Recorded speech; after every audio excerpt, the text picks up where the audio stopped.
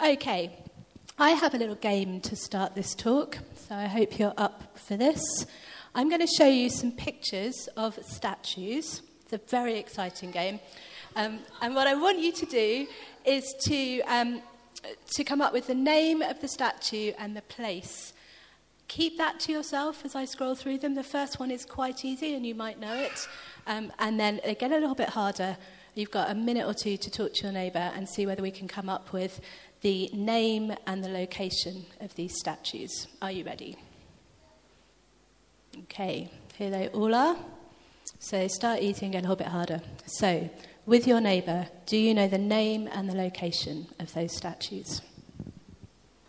I confess the third one is a little obscure. Right, let's see how we do. Let's come back. Okay, all together. This is? Well done. And where is it? New York, on Liberty Island. Okay. This one, does anybody know who this is? She has a name? Anyone? Her name is Verity. And does anyone know where the statue of Verity is? I'll give you a clue. It's by the artist Damien Hirst. It was somewhat controversial.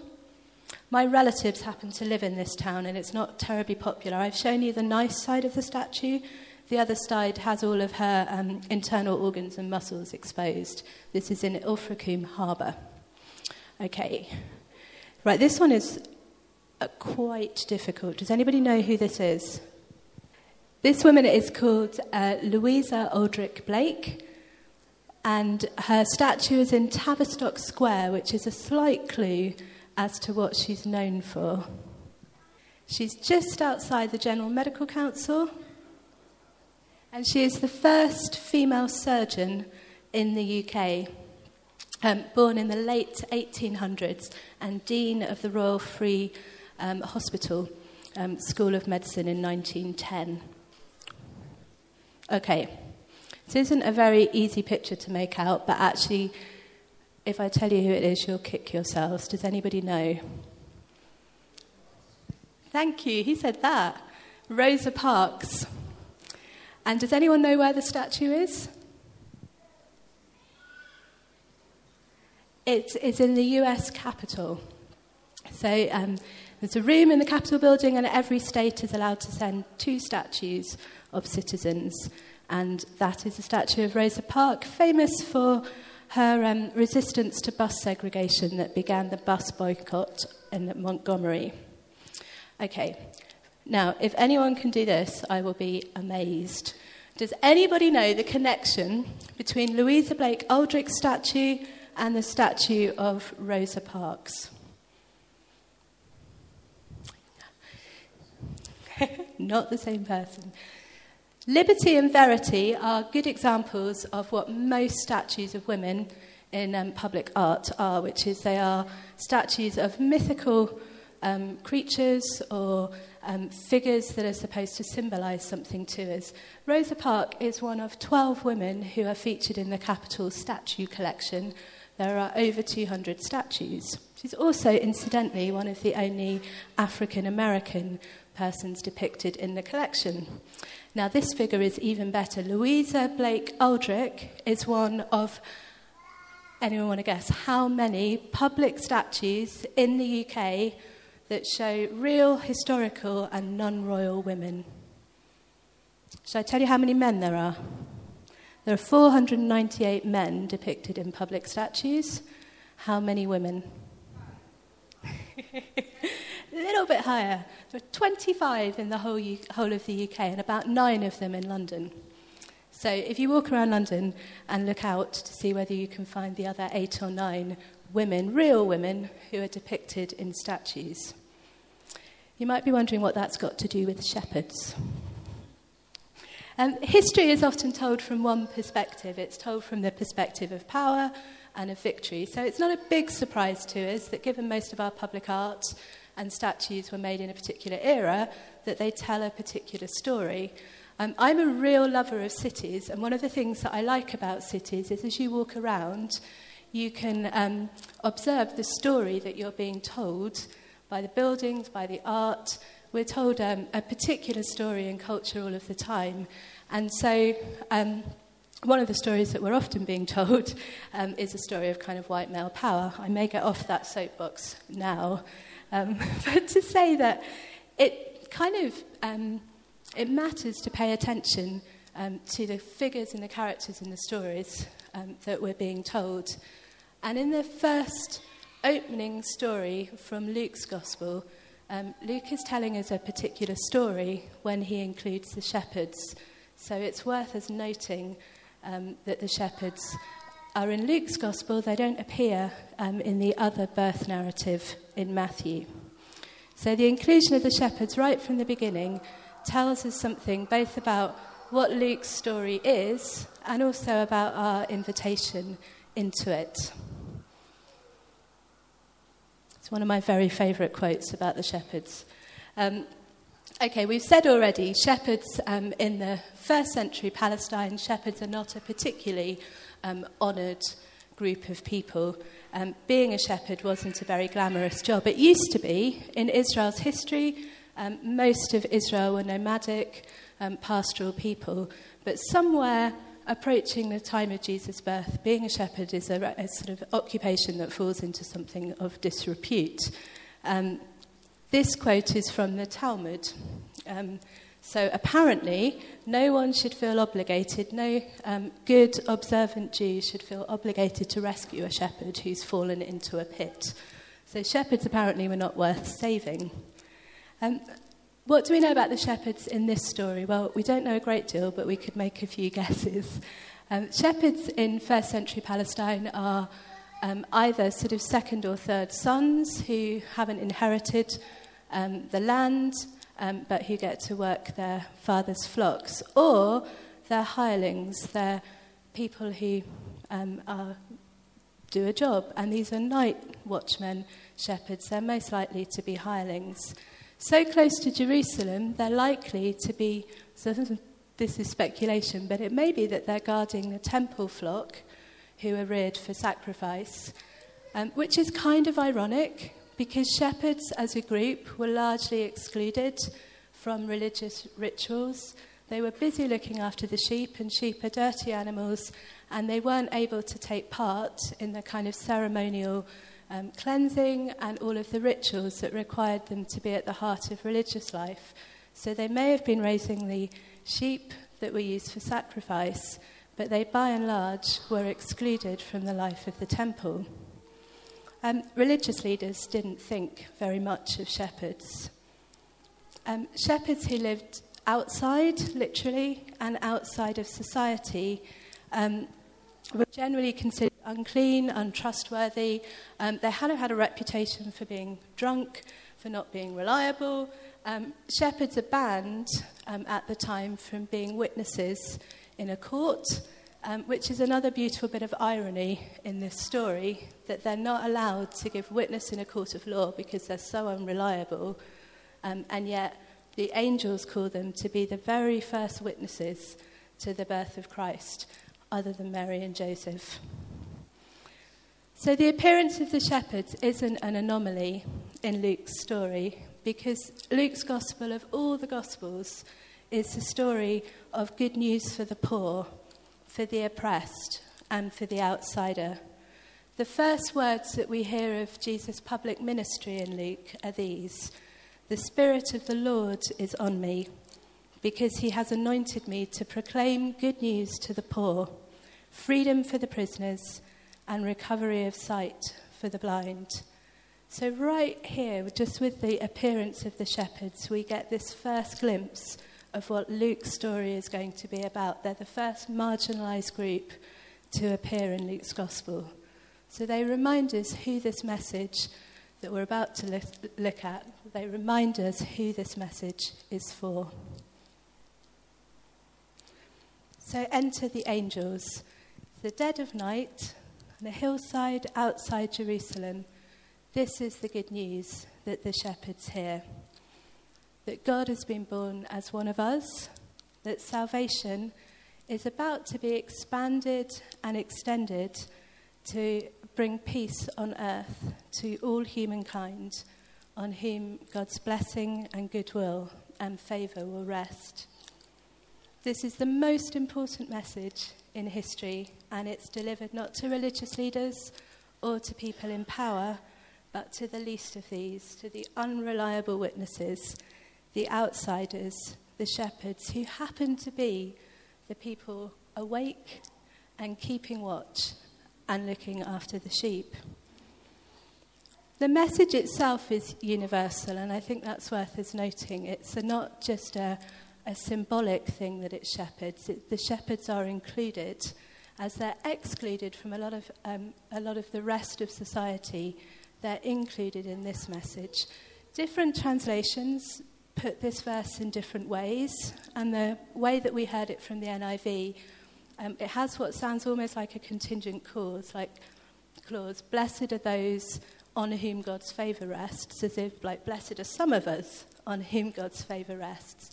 But I think you can read it, blessed are all of us on whom God's favour rests. God's favour is not only saved for a few, but this is a proclamation from the heavens, really, that God is coming into the world in a new way, and that everybody is invited and included into that story. And in the rest of, again, paying attention to what Luke's trying to say, in the rest of the story, Luke emphasises that Jesus has come as a light of revelation for the Gentiles. The Jewish story has always included outsiders. It's always included people from outside the nation of Israel who are used by God or who experience God's blessing. But in Luke's gospel, we see that in a new way. And again, in Jesus' first public bit of ministry, he refers the hearers as he talks about this call he has to proclaim good news to the poor. He refers them to those in Israel's history from outside of the Jewish nation who are used by God. So Luke is inviting us to remember that the good news is for the poor and for the least of these, and also that it is for all of us, that all of us are included. So the shepherds are the first recipients of the good news of Jesus' birth, and that's not just that a baby has been born, but it's a declaration of God's kingdom. And again, in the rest of the gospel, that's what Jesus keeps on inviting people into this shalom, this wholeness, this coming of God to be with us, and all that means. The shepherds aren't just told good news, they are invited to do something. The angels say to them, you will find, which is kind of an imperative, you will find a baby wrapped in cloths and lying in a manger. So in order to find the baby wrapped in cloths and lying in a manger, they're going to have to leave the hillside and go and look for the baby. I don't know about you, but I've been puzzling a little bit about the angels in this story. I tend to imagine that if an angel appeared to me with a message, I would be pretty clear about what it was I was meant to do. That sounds nice and easy. And angels appear all the way through the Old Testament story, often to call people to something really specific and to a particular action. And we get this kind of crescendo of angels in the Christmas story. They're everywhere. And then they die out a bit. And I think one of the reasons for that is because we're in a new part of the story. And what we have after the Christmas story is people who have met and experienced Jesus and responded to Jesus and passed the message on. So we no longer get messages from angels so much as we get messages from each other as we pass on the story through the generations. But one thing that's kind of universal to angel appearances is that people are extraordinarily afraid. The translation of the shepherds were terrified, the kind of literal words mean they feared a great fear. That's kind of a natural response, I suppose, to something like this happening while you were kind of dozing away or keeping your eye on the sheep. I sometimes wonder whether all the shepherds went to Bethlehem to see what happened. I wonder whether any of them stopped at fear, whether they heard the message, maybe even were intrigued by it, but didn't go. They didn't get to witness it. Did anyone just volunteer to stay put with the sheep or kind of slink into the background? We don't know. But what the text tells us is that the shepherds, despite their fear, said to one another, "Let's go to Bethlehem." And they hurried off. Seth Godin is a marketeer and a kind of study of human emotion. And he talks about 5 kind of primal drives, emotions, that either immobilizes or sometimes causes to act. So I think because it spells out flash, he identifies fear and longing, anger, shame, and hunger. That these are emotions that when we experience them, we can't rationalize them away. We can't kind of form an argument. The only thing that we can do is to kind of lean into them, to feel them, and then choose to act anyway. So fear can be immobilizing. So why do the shepherds go to Bethlehem? Why are they not immobilized by this fear? I wonder whether it has something to do with hunger and something to do with hope. So the shepherds have a backstory. There is, before the angels appear on the hillside, there is about 400 years of kind of silence between the Old Testament and the New Testament. Israel is again, by this point, occupied by another power, and life is hard, and they're experiencing all kinds of oppression, and they're longing for a Messiah. The end of the Old Testament, the end of the prophets, is all about this day when a Messiah will come and sort of bring a judgment that puts an end to oppression and to evil and restore the nation of Israel. So even though the shepherds are kind of slightly outside of Israel's story, they're still a part of that long history of waiting for a Messiah to come. And maybe those shepherds feel that more than most. They're more in need, they're more aware of their need for something better and something different and for salvation. So maybe their hunger for this message to be true outweighs their fear. And maybe hunger for change looks an awful lot like hope. And because they act, because they rush off to Bethlehem and look for the baby, then they get this huge payoff. They're amazed, they're excited.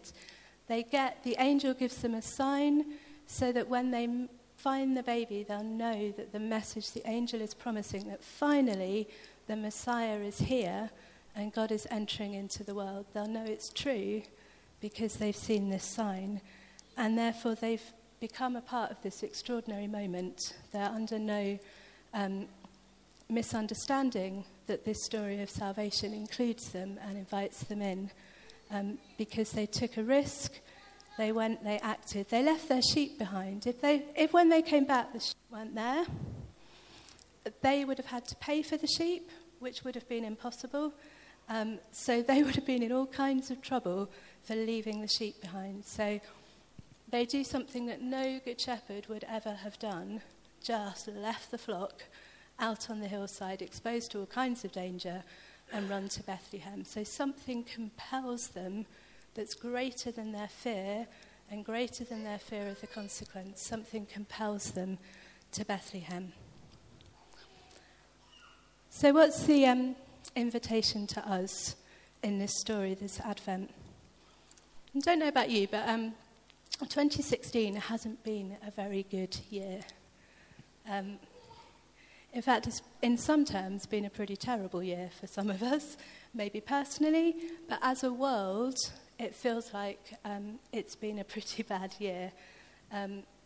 Between Brexit and the US elections, there's a war in Syria and very many other wars around the world. We've seen a rise in hate crime, in racist incidents. We've seen much more division maybe that's always been there, but it seems to be kind of top of our news agenda. The economic situation is worsening for many people. We see that with more people in debt. We see that with families who are struggling to manage. We see that with the rise in the use of food banks. We have a massive refugee crisis right on our doorstep, and yet that seems to be something as a nation we're quite able to either kind of have contempt for or ignore.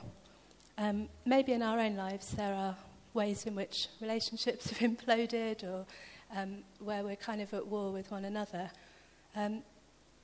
So the world is, I think, at the moment, quite a difficult and a scary place. And yet we're called to believe that as Jesus entered the world and the angels declared peace and goodwill for all mankind, that that's a message that still includes us and still calls to us. And it's a message that invites us to action. It calls us on from fear or despair or general kind of overwhelmedness and into something else. And so I was thinking a lot about calling, because calling is something that we tend to imagine is out there in the future. If you Google Christian calling, you'll get a whole load of websites about how to become a member of the clergy, which seems to be somewhat missing the point. Of course, there are contingent calls. There are things that are really specific to the situation that we're in. But actually, just like the shepherds, we have a backstory. When we think about calling, we're tempted to imagine that it's something just out of reach, maybe something a little bit mysterious that is going to someday arrive in a perfect form and we'll understand what we're here for. We already have a calling. Jesus came into the world to bring peace and reconciliation and to make the kingdom real in our world. And Jesus, throughout his ministry, keeps inviting people to action, not just to hear the good news, but to act, not just to talk about the kingdom, but to be a part of making it real in the world in which we live, to take a risk, to love God, to love one another, to be peacemakers, to be justice seekers, to love our enemies, to serve each other, to step across divides, to ache for change, and then to step into action. It's a quote from a friend of mine who's not famous, but it's a good quote anyway. He says this: "Most of us dream in the wrong direction. When reviewing the direction of our life, we look to the future and ask big discovery questions. This can lead to endless options and possibilities that can make decisions more complex and confusing. But what if dreaming were not an act of discovery, but recovery, of rescuing something from your past that was lost? Sometimes finding our calling and our dream is more like a reunion than a first date." So I think the invitation of the Christmas story, it's a simple story in many ways. The story of the shepherds is so well known to us that we kind of don't see the drama of the angels appearing.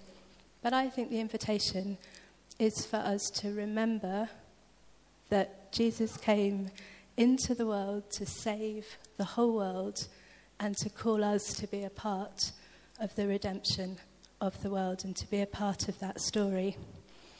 Some of you might have been here on Friday night when we were listening to Lord Dubs and a woman from the Joe Cox Foundation and Citizens UK and Steve talking about the refugee crisis and the UK's response to it.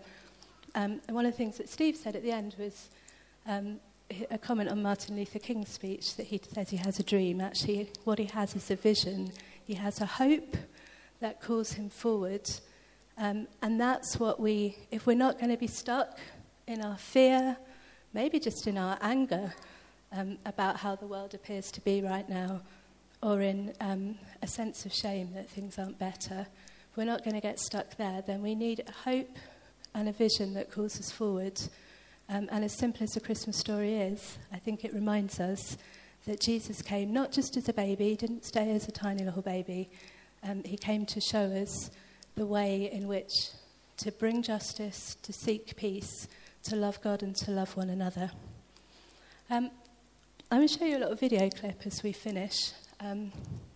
This first thing to say about the video clip is that it sounds distorted. It is a tiny bit distorted at the beginning, which is my genius camera work. But also the woman who's speaking is a woman called Pranitha Timothy. And I'll tell you a little bit about her in a moment. But one of the things about her is that she had a brain tumour a number of years ago and lost her voice.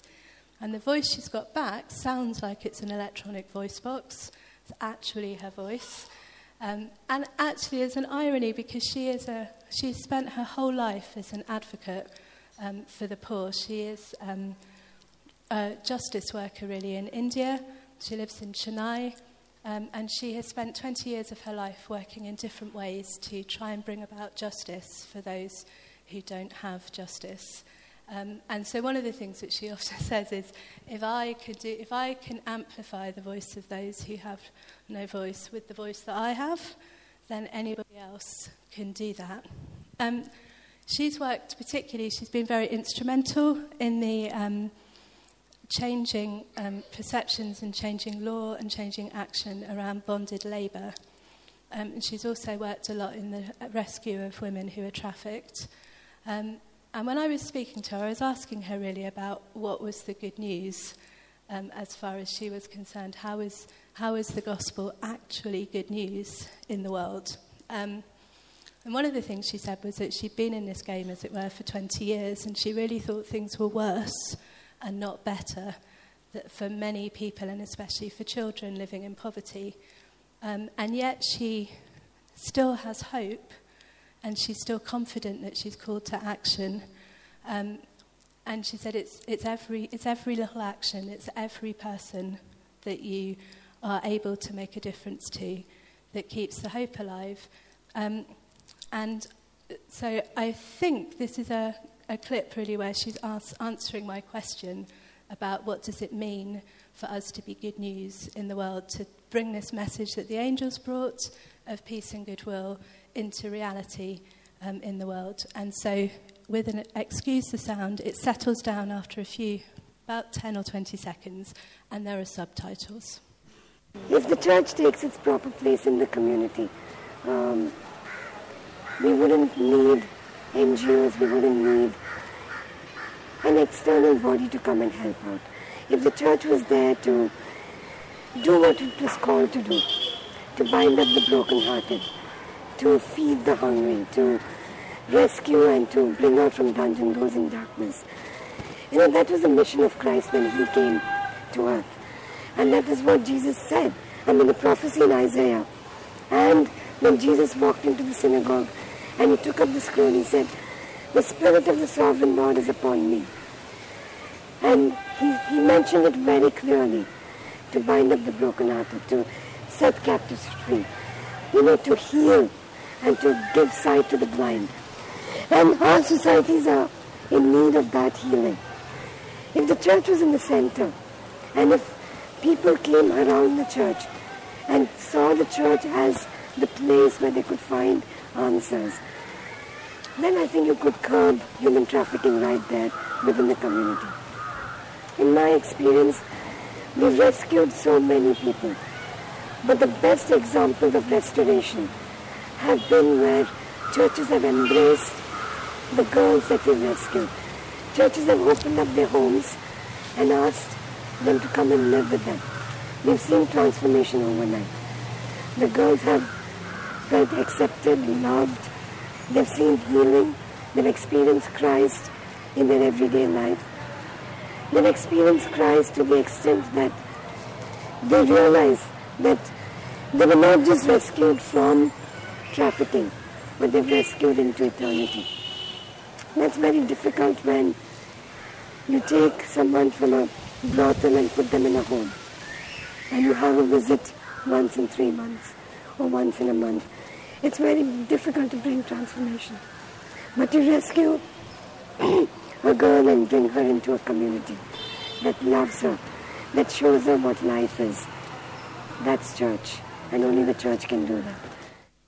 So that's our invitation, to be like the shepherds who hear the good news, and to be like the shepherds who act on that news, who understand that the amazing news that the Christ has come to earth and that salvation includes us actually demands a response from us, not just to lament the state of the world or to hunger for change, but to step into action and to keep on stepping into action. And I think that's our invitation this Advent. So let me pray for us.